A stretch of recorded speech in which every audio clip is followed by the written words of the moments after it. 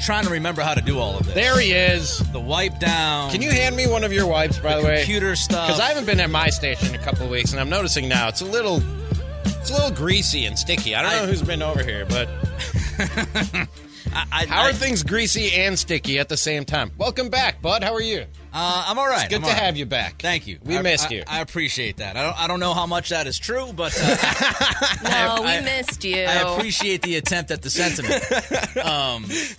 But yeah, I showed you, right? My Lysol wipe when I wiped down the front here. Yeah. And it was just I don't know who was over here. Yuck. This is really pretty gross. I've never seen it like this over here.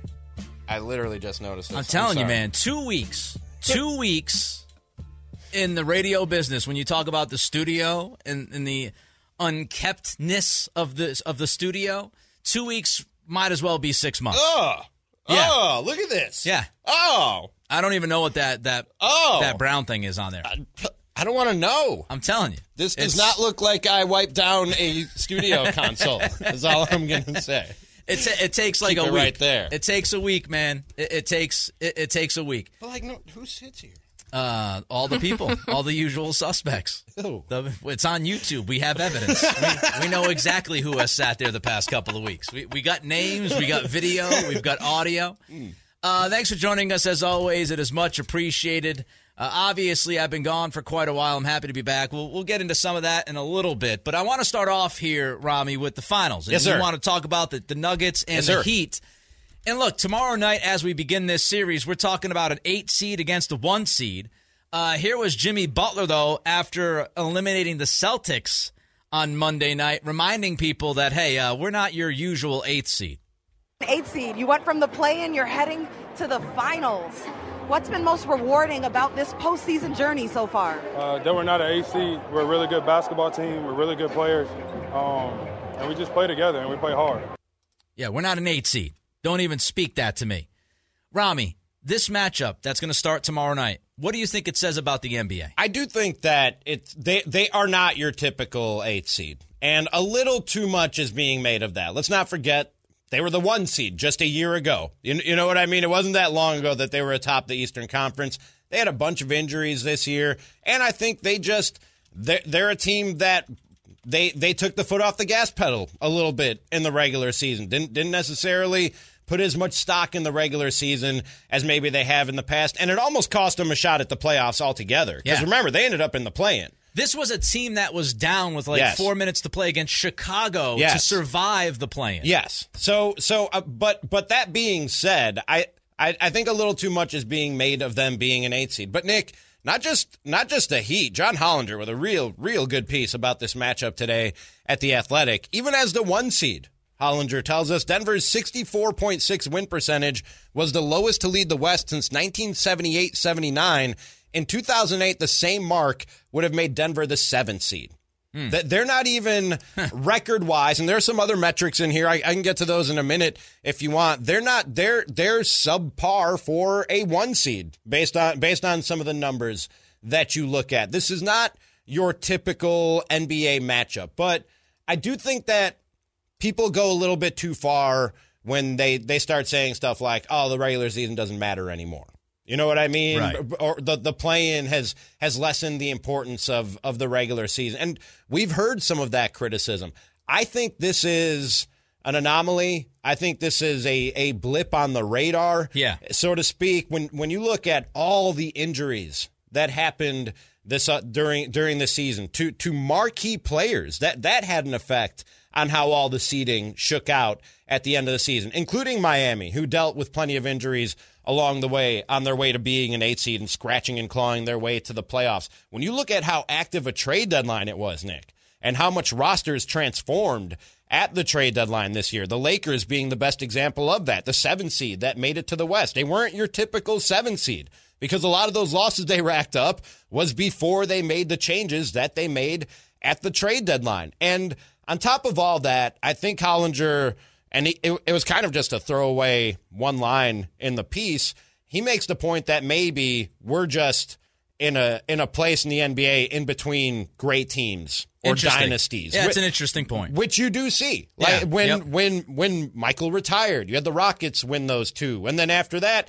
you had the Lakers and the Spurs exchanging. And then you had the Pistons win one in between there. You know what I mean? Yeah. You do have that where great teams fall off and nobody has sort of stepped up and took the throne just yet. And it's there for the taking. Maybe Denver will be a great team. Maybe Miami is on their way to being a great team. And we're talking about them in finals and winning multiple championships for years to come. Or this could just be that lull in between great teams or the next dynasty in the NBA. Yeah, I think, this series highlights how much of a unique story Miami is. I mean, this isn't going to happen every year. This doesn't happen hardly ever. I think this is, the second time an 8 seed gets the NBA. I mean, you don't see this much at all. And I think what you have in Miami, no pun intended, is a perfect storm. Like, you've got the best coach in the NBA for my money in Eric Spoelstra. I've said that for years. I think Spo is the best coach in the NBA, Agreed. Hands down. So you've got the best coach. You have the others who have had an out-of-body experience collectively. Gabe Vincent, shout out to him, right? And obviously, Caleb Martin, who should have won the MVP of the Eastern Conference Finals. That was a joke that Butler won it. But, I mean, he has been tremendous. And both of those guys have been tremendous at the same time. We're talking about guys shooting 45 to 50%, 55% from three-point land. It's ridiculous. So you have the best coach in the league. You have some of these other role players stepping up and playing like MVPs of conference finals series. You have somebody in Jimmy Butler who everybody believes in that locker room, who I am a big fan of. He's one of my favorite players in the league. He knows how to lead. He learned from some of his missteps early in his career. He's somebody who just has the trust of his teammates. And really, when you look at that series in the East, Ramie, what you saw was a team that totally believed in itself, a team that totally trusted within itself, a team that was very disciplined, and a word that we've used with Coach Brown and the Kings over and over and over again throughout this past season, culture. And Heat culture has become a little bit of a joke on Twitter, but there's a lot of truth to that. Yes. This team has a culture. So all of those things brewed up to a perfect storm, and we saw what we saw, and we see what we see. It also, I would say this, it highlights the lack of belief in both Nikola Jokic and the Nuggets. Because all year we sat here, Ramie, and said the West is wide open, and you know what? The West wasn't really wide open. Yeah. The Nuggets were the best team in the West during the season. That was a conclusion I came to while you were out these last couple of weeks. I've said the same thing. It wasn't as wide open as we all thought. No. The Nuggets were just really good. And this happens, right? This happens all the time in every sport. Until they get there, you don't truly believe, right? Until Jokic got to the finals, it was, he's been a great player, but can he be that guy? Giannis went through it before he got to the finals and won a championship. Yeah, he's a very good, borderline great player, but is he that guy? Jason Tatum is going to go through it with Boston the past couple of years. Yeah, he's one of the top 5 or 6 players when he's at his best, but is he that? Everybody goes through it. And Jokic went through it, and the Nuggets went through it. Finally, I think this is a note to the entire NBA. I don't think it's a coincidence that the 2 teams that are going to play in the NBA Finals tomorrow night are led by 2 of the longest tenured coaches in the league. Coach Spoelstra has second longest tenure in the NBA, Coach Spo. Mike Malone, 4th longest head coach tenure in the NBA.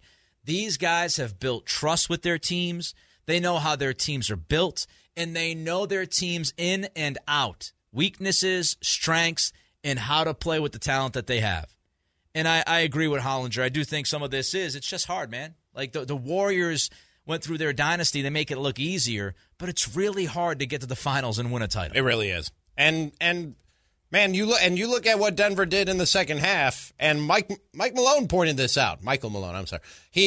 He said that they took their foot off the gas pedal at times, at his dismay. You know what I mean? Yeah. So yep. I don't know that I'm putting as much in the win percentage or the seeding, but Nick, it will get back. We will get back to normal. Like, don't think that this is going to be the norm. We will get back to normal where it's 1 or 2, maybe 3 teams in each conference that we look at and we go, okay, yeah, they're playing for the championship. Everybody else is is just playing for participation points in the playoffs. All right, we want your thoughts on this. What does this final series say to you about the NBA? 916-339-1140 is the text line. The phone number is 1-800-920-1140. Don't forget, youtube.com, Sacktown Sports 1140 is where you can find us. And when you slide on by, make sure you give us that thumbs up. You give us that like. It's always appreciated. All right, we'll get to your reaction on the Nuggets and Heat. What's this series tell you about the league? Also, Ramie says that I need to share my thoughts on the Celtics People losing. want to know how Boston Nick feels today. Well, I'll tell you how I feel in about 90 seconds. Well, for the last 2 weeks, I brought absolutely nothing. That's a fact. That's the truth. Still trying to figure that out. And we missed you. We missed you. I'll say it again. Yeah, we missed you. I'm sure. We did. I don't. Don't fuel the fire of conspiracy theorists. I'm just saying there are people out there who thought we got in a fight, that you got fired or suspended. No. We're in contract negotiations or house arrest. But house arrest. House arrest. I kept telling them we're good. We're good here. There were points over the last 2 weeks that I actually would have taken house arrest versus the reality of what was going on. Yeah, that's the truth.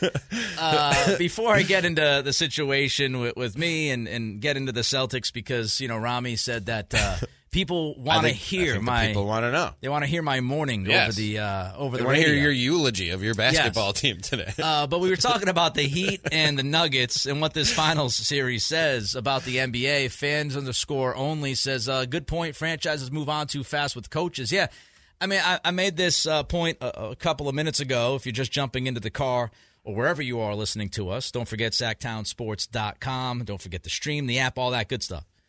When you look at Coach Spo, he's been around forever. I mean, aside from Greg Popovich, Spo's the longest tenured coach in the league. And so he knows his guys. He knows what makes them tick. He gets the most out of them.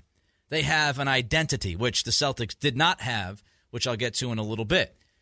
Dwayne Baker makes a good point. He says this finals does show that organizational stability matters, culture matters. Yes. Look, sometimes we can overdo it with the culture stuff because culture does not make Gabe Vincent and Caleb Martin all of a sudden shoot like 50+% from three in a conference finals. Culture doesn't necessarily, lead Jimmy Butler to do everything that he does. But when you look at it overall, when you have talent, when you have the best coach in the NBA, and you mix in the culture, that's when you have the special blend. I said yesterday, Nick, I was in Minnesota. I got there as Jimmy was on his way out. And then when he went to Miami, I said that's the perfect place for Jimmy Butler because he's going to voice his displeasure with things wherever he goes. In Chicago, he did it. In Minnesota, he did it. In Philly, he did it. And the difference in Miami is people look at him and they go, yeah, you're right. We should probably fix that. And Pat Riley is doing the same thing. Eric Spoelstra is doing the same thing. And every one of those guys on the roster, up and down, they have the leeway. They have the freedom to say, hey, we're not doing this right. Yeah. You know what I mean? And people listen. They're not offended by it. They listen. That's why it was the perfect place for Jimmy Butler. And I called it yesterday. It's a culture of psychos. Everybody there is as obsessed with winning as Jimmy Butler is, and that's why he doesn't rub anybody the wrong way. At least not to the point where they gotta pack his stuff and send him off. You know what I mean? And look, Philly had the magical chance, didn't they? Yes. The whole trust the process thing. Yes, led them to Jimmy Butler in part, and they let him walk and kept Tobias Harris. And obviously, not the right decision by that organization. And the stability that Dwayne brought up is 100% accurate. They have the stability. Michael Malone is the fourth longest tenured coach in the NBA. He's been there for a while. He knows what to expect. He and Jokic, and Jamal Murray, that's how you build a team, man. When you look at, Michael Porter Jr. Michael Porter Jr., I think, was drafted, 2018? He's only been there for 5 years. Yeah. And he was injured when he came into the league. So, AC, at Nick Cattles, this is on the YouTube chat. It's a great time to jump off the Boston bandwagon. We understand your period of mourning, but welcome back. It was my how high up did you get with coming back from 3-0 to force a Game 7? Look, honestly, I wasn't nearly as confident in Game 7 as a lot of people were. Okay. That I talked to. Okay. It's funny. My buddy Rob texted me on Monday, and he was like, Man, how do you feel about Game 7? Because everybody here, he's still in Rhode Island. He's like, everybody here is talking like it's a wrap. He's like, how do you feel? And I told him, I said, look, if they defend, if they knock down their threes, then they will win the game and they will move on. I know some people might not believe this, but when you're watching a game, of course you get emotional and you go back and forth. Sure. Like when Derek White tipped it in, did I scream yes at the top of my lungs 5 times? Yeah, I did, of course. I was worried for your health at that point. But I detach myself emotionally when I look at, series and games and big pictures and all that stuff, right? That's just how I've always done it. And I really just get back to the basketball because you can get wrapped up in the emotion, but you get back to the basketball. And so, why did the Celtics win the 3 games? Because in 2 of those 3 games, they knocked down a lot of threes, and their offense was reliant on the 3 ball. They also played very good defense, right? They caused 16 turnovers in each of Game 4 and Game 5, which led to more offense. That's why they won. They were the more talented team. I don't think there's any doubt about that. It doesn't make them the better team. And so I was not walking around saying, oh, yeah, it's done. They're back in Boston. It's over, blah, blah, blah. No. Did I think they would win? Sure. I thought they would win, but I did not count out Miami at all. I thought it would at least be a tight game. All the talk about Miami's dead after the Derek White tip-in, no, because of all the stuff we've talked about with Miami. Yeah. Like Jimmy Butler and Eric Spoelstra, they were not going to allow that team to walk into Boston and just die. They're not going to get shook by that. They're not going to roll over and just die, right? So I was not gone because of the Celtics. I did do all of the shows last year after the Celtics lost to the Warriors in the finals. I made it through. In life, there are certain challenges personally. I don't get into details because I don't need to get into details, but let's just say a lot of stuff has happened the last couple of weeks. So I had to take care of some of that stuff and still working through that, and I think that will be a process that continues for I don't know how long. But we're going through some things, so we had to settle some things on the home front, and that's what we were doing. The Celtics, meanwhile, look, you want my reaction? I'll first start with this, Ramie. Credit to the Heat. Because a lot of this conversation is like, oh, well, the Celtics blew it, or the Celtics, failed to meet expectations. The Celtics did that. The Celtics did that. Yeah, look, the Celtics failed to meet expectations. Again, talent, quote-unquote, on paper, they should be in the finals. Doesn't matter, though. And you got to give credit to Coach Spo, who's the best coach in the NBA. Gabe Vincent, a lot of people around this area know of Gabe very, very well. His time in Stockton, all that stuff. Vincent played terrific. Caleb Martin was the MVP of that series, man. He played unbelievable. Jimmy didn't play great consistently. I don't know if he's 100% healthy. Bam was terrible the last 4 games of that series. But their others showed up, and Butler did enough, especially at the end of games, to help them win. And so their shot making. They just made tremendous shots. Like every time you felt like the Celtics might make a run in that Game 7, they got within 7 or so. Mm-hmm.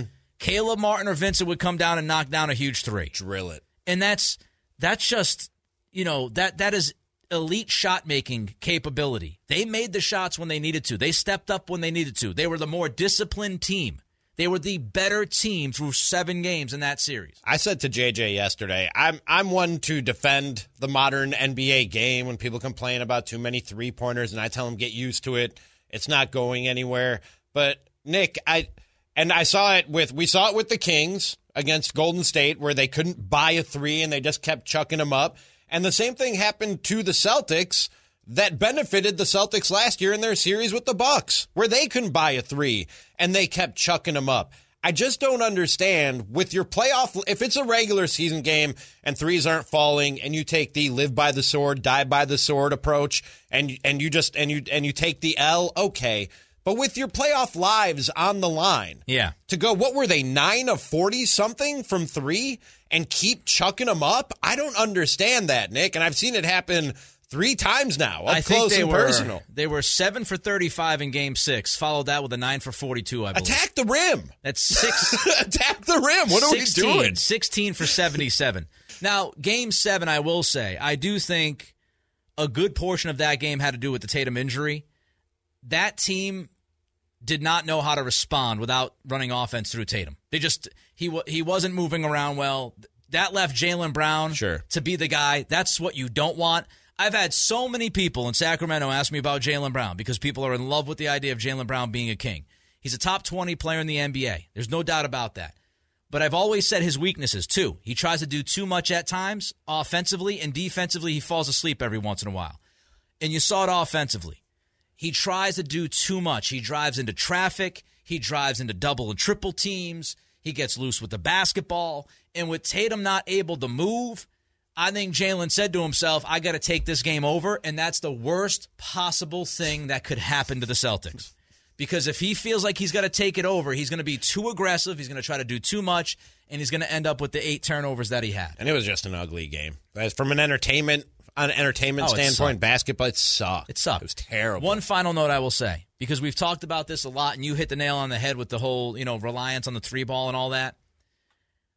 You can't even believe how listening to some of this Celtics postgame stuff that I've listened to mimics what you and I have talked about with the Kings, about their approach on offense and all.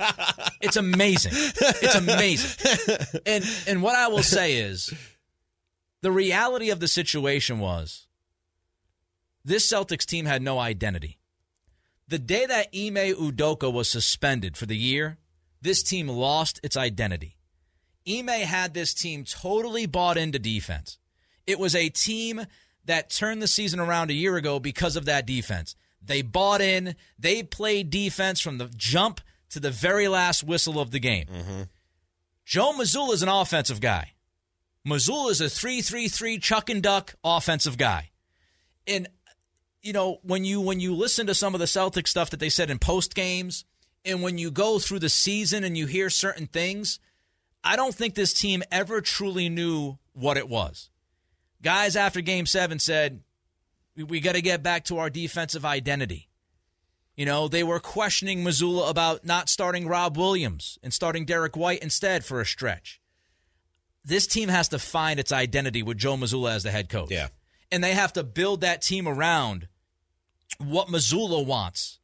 If he's going to be the guy, and I do think he's going to be the guy. Shams reported that he's got $14 million guaranteed on his deal. Yeah, he's probably coming back. Celtics owners are not going to just give him $14 million. And if you saw it today, another report is that pretty much every single assistant coach is expected to leave Mazzulla's staff to go to Houston for Ime. That was not Mazzulla's staff. Right. Mazzulla was like the 4th or 5th guy on that staff. They lost Hardy to Utah. They lost Stoudemire to Georgia Tech. They lost Ime due to suspension. Mazzulla was pretty much on an island with a staff that did not necessarily go along with what he liked to do. So this was a team without an identity. And I think what you saw was that identity crisis in the games they lost in this postseason. They didn't know what to do. They didn't know how to flip the defensive switch for an entire series. They would do it in stretches, but they just didn't know. And offensively, they had a coach that was just like, keep shooting threes, and they just bought into that so much that it ended up killing them in Game 7. Lucky it didn't kill them in Game 6. All right, the Athletics' Melissa Locker joins us with the latest on the A's in Vegas coming up next. Cattles and Wilson Lake Honda, your one-stop Honda shop, and joining us right now on the YouTube channel as well, youtube.com, yes, sir. Sacktown Sports 1140, is Melissa Lockert from The Athletic. Of course, she covers the A's and Bay Area sports for them.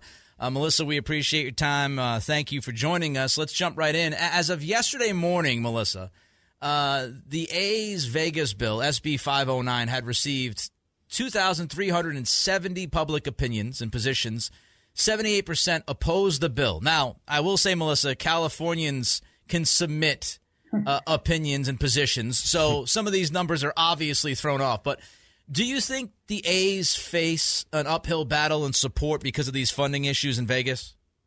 Yeah, I mean, I think, and again, I'm not on the ground in Las Vegas, so I certainly won't pretend to be an expert in Nevada politics, but it sounds like the latest report is that Dave Cavil and John Fisher are on the floor in the legislature trying to drum up votes because they don't have them right now. Whether that holds through the rest of this negotiation remains to be seen. Obviously, there are things that can be given to people who are opposed that can flip a vote, and that's obviously what they're working on right now. But the fact that Fisher and Cavil, who did not show up on the Monday that they introduced that legislation, would make an appearance now, kind of lends some credence to the idea that this might be a little bit in trouble and that they're going to have to dig deep to get these votes. I think it's going to be close.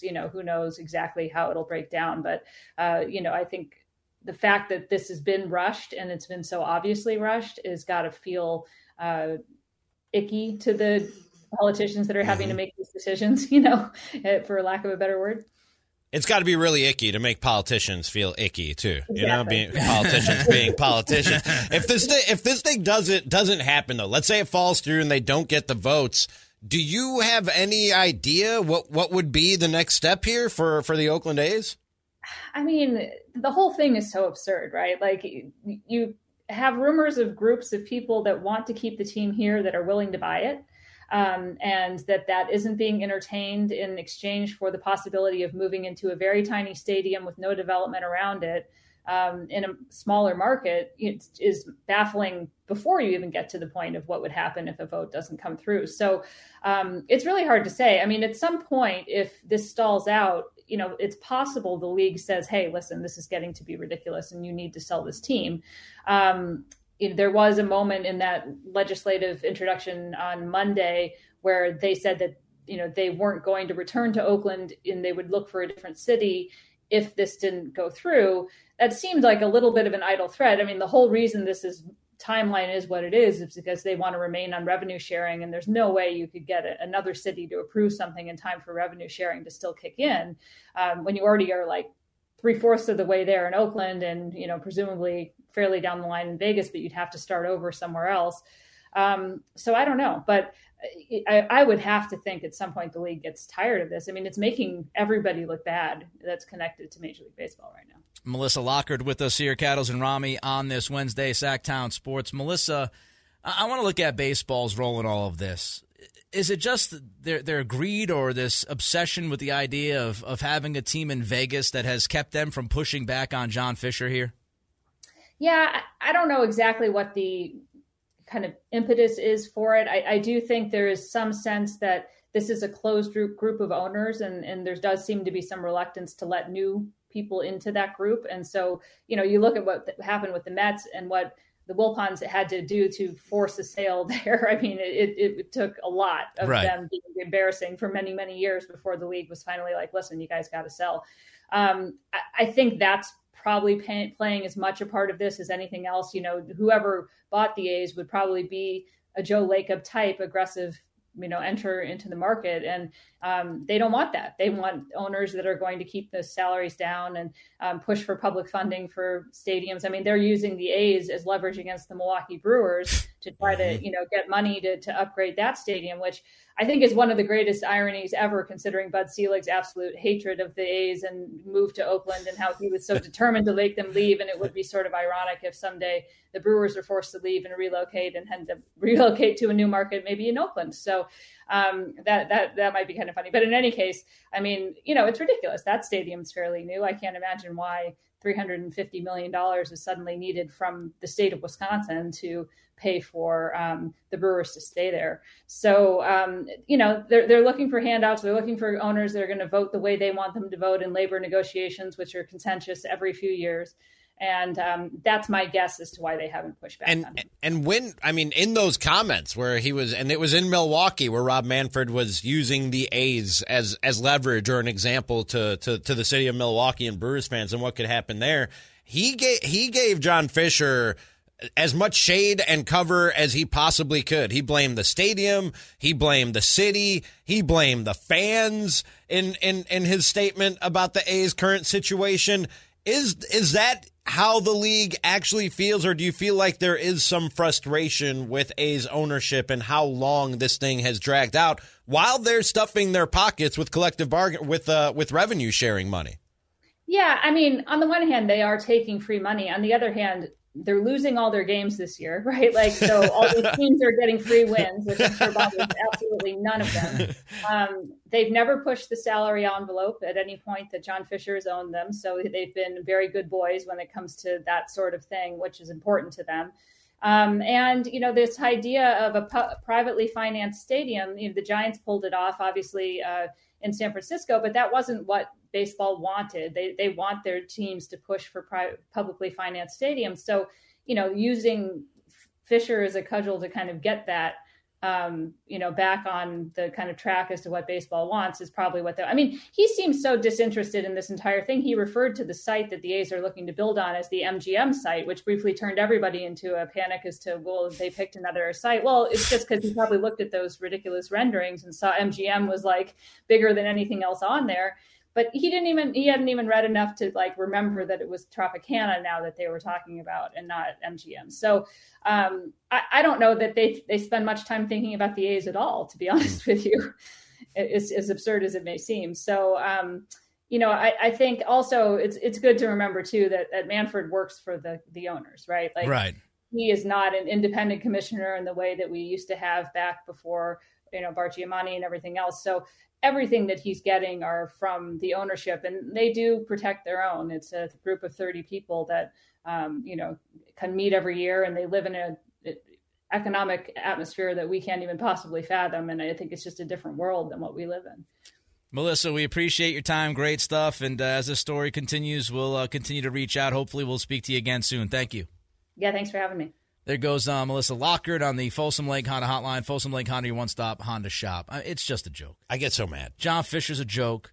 Major League Baseball, Rob Manfred, joke. Everything about this is just it's high comedy. Every time you turn around, Rob Manfred and Major League Baseball are slapping fans in the face. It's like they don't want you. They literally go out of their way to offend and put their fans off. Yeah. And it makes Nick I have no rooting interest in the A's. I didn't grow up in Northern California. I'm not a lifelong A's fan like Jay is. But what they're doing to the A's, what they're trying to do to the Brewers, I don't know how many folks saw what they're doing with the TV deal in San Diego now, where Padres fans are going to have to pay the local and national MLB TV package just to see any Padres game, with blackout restrictions, with all of it. Every time you turn around, Major League Baseball is trying to shoo you away from their product. Yeah, I've got YouTube TV. Can't watch the MLB Network. It's a mess. Not only that, you can't watch if your team is on MLB Network and if you have an MLB TV subscription and you go to watch it, it's blacked out because it's on MLB Network, which I don't have access to. Yeah, it's a mess. It's despicable. It's an absolute mess. I hate him. A future Hall of Fame quarterback publicly rips his former team. What do you have to say? Well, how big is it? No matter what, national pundits would tell you it's huge. Now it's our turn to tell you. Big deal or no big deal? On Cattles and Ramie. Let's get right into it. Aaron Rodgers unleashed, Ramie. Woo! He's talking. Got the flamethrower out. Talking a lot. I like it. Talking a lot to drama and pettiness, two of my favorite things. Talking a lot to the Athletics' Matt Schneidman. Yes, sir. Rodgers says now that after the Packers drafted Jordan Love, he thought he'd have 1 or 2 years left in Green Bay. Quote, "We didn't win the Super Bowl. They had their guy in waiting. Unless things changed, I felt like that's why I said what I said. There was a possibility they were going to move on. I knew that Love was always a possibility, that they would want to go, well, you know what? We tried hard. We tried to win a championship. We had a good team, but now it might be time to go with Jordan, move some contract stuff around and do that." Schneidman also added some background to this story, Ramie. He says, according to a source associated with the Packers, who was granted anonymity to candidly discuss the sensitive dynamics. How about that? I love that. That's when you know it's juicy. When you read that sentence right there, that's when you know it's juicy. A source associated with the team who was granted anonymity to candidly discuss these sensitive dynamics between the front office. That's where you go, oh? And the star quarterback. What? Early in 2021's offseason, Rodgers' agent called President Mark Murphy, one of Ramie's favorites, with a request. I do like Mark. Fire GM Brian Gutekunst or trade Rodgers. Murphy did neither. Months later, news broke out that Rodgers wanted to leave Green Bay, but the Packers held firm. Here's Rodgers on Devontae Adams and the contract situation. By the way, just a quick add-on to what you did. When asked about the demand, Rodgers deferred to Dunn, who did not reply. Yes. That's confirming. Dunn said... That's confirming without confirming. Dunn did not reply to the Athletics' request for comment. But that's Aaron Rodgers going, look, you know what happened. And if you want, I'm not going to tell you, but you can check with my agent if you want. Dunn gave you the none your business. Yeah, exactly. So here's what Rodgers had to say about Adams and the contract that he was offered from Green Bay. They offered him less money than Christian Kirk.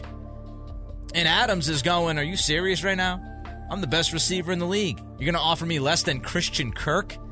Yes, Rodgers absolutely, with all due respected Christian Kirk. With all due respect, he's not on Devontae's level. Something disrespectful always follows, with all due respect. Schneidman went on and said that the Packers were not satisfied with Rodgers' commitment and effort. And Rodgers pushed back, saying, when I'm all in, I'm all in. You want to ride with offensive or off-season workouts? I won MVP without doing off-season workouts. Was my commitment any less then?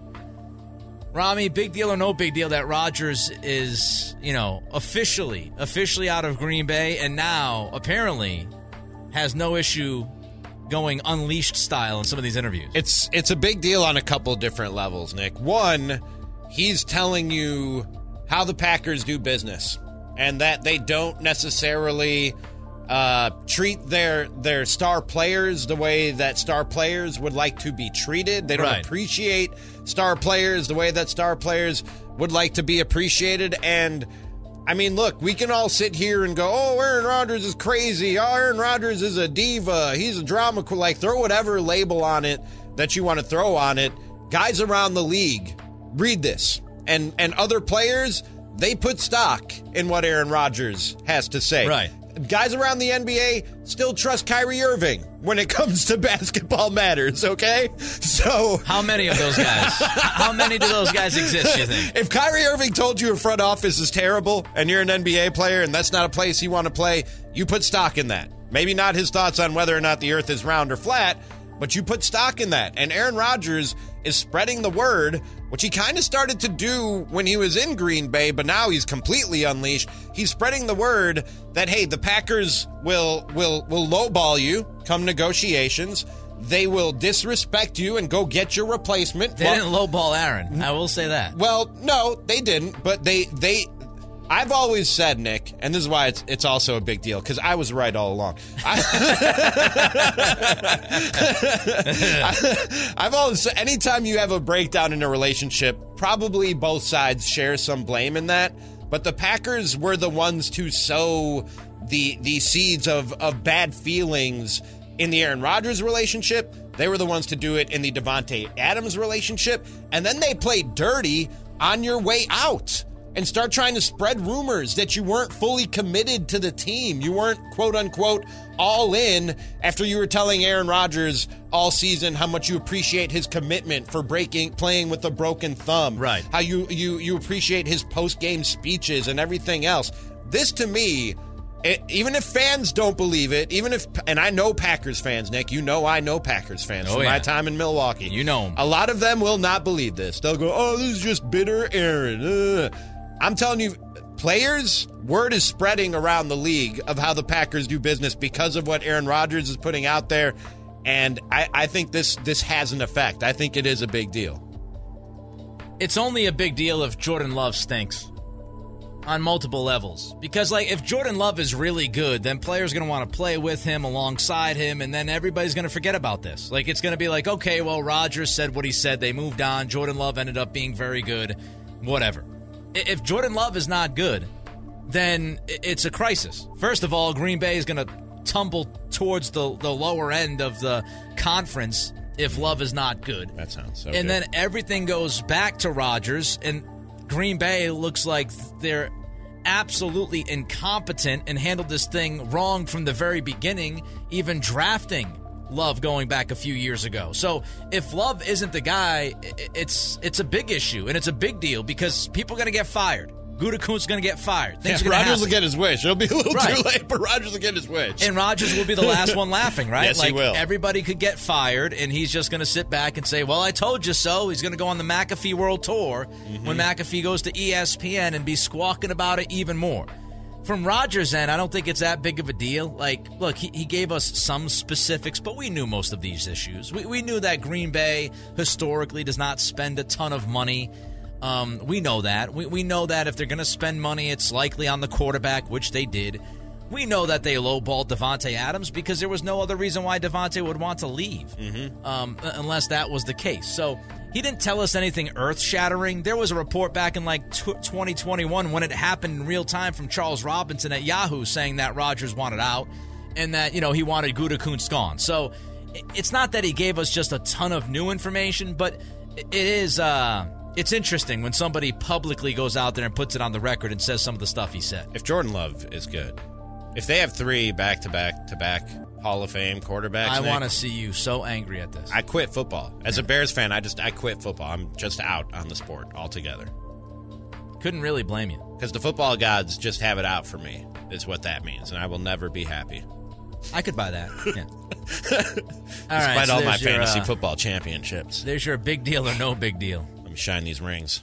And your, 3 interceptions with a broken Two interceptions with a broken thumb. 2 interceptions with a yes, broken sir, thumb. in flag football.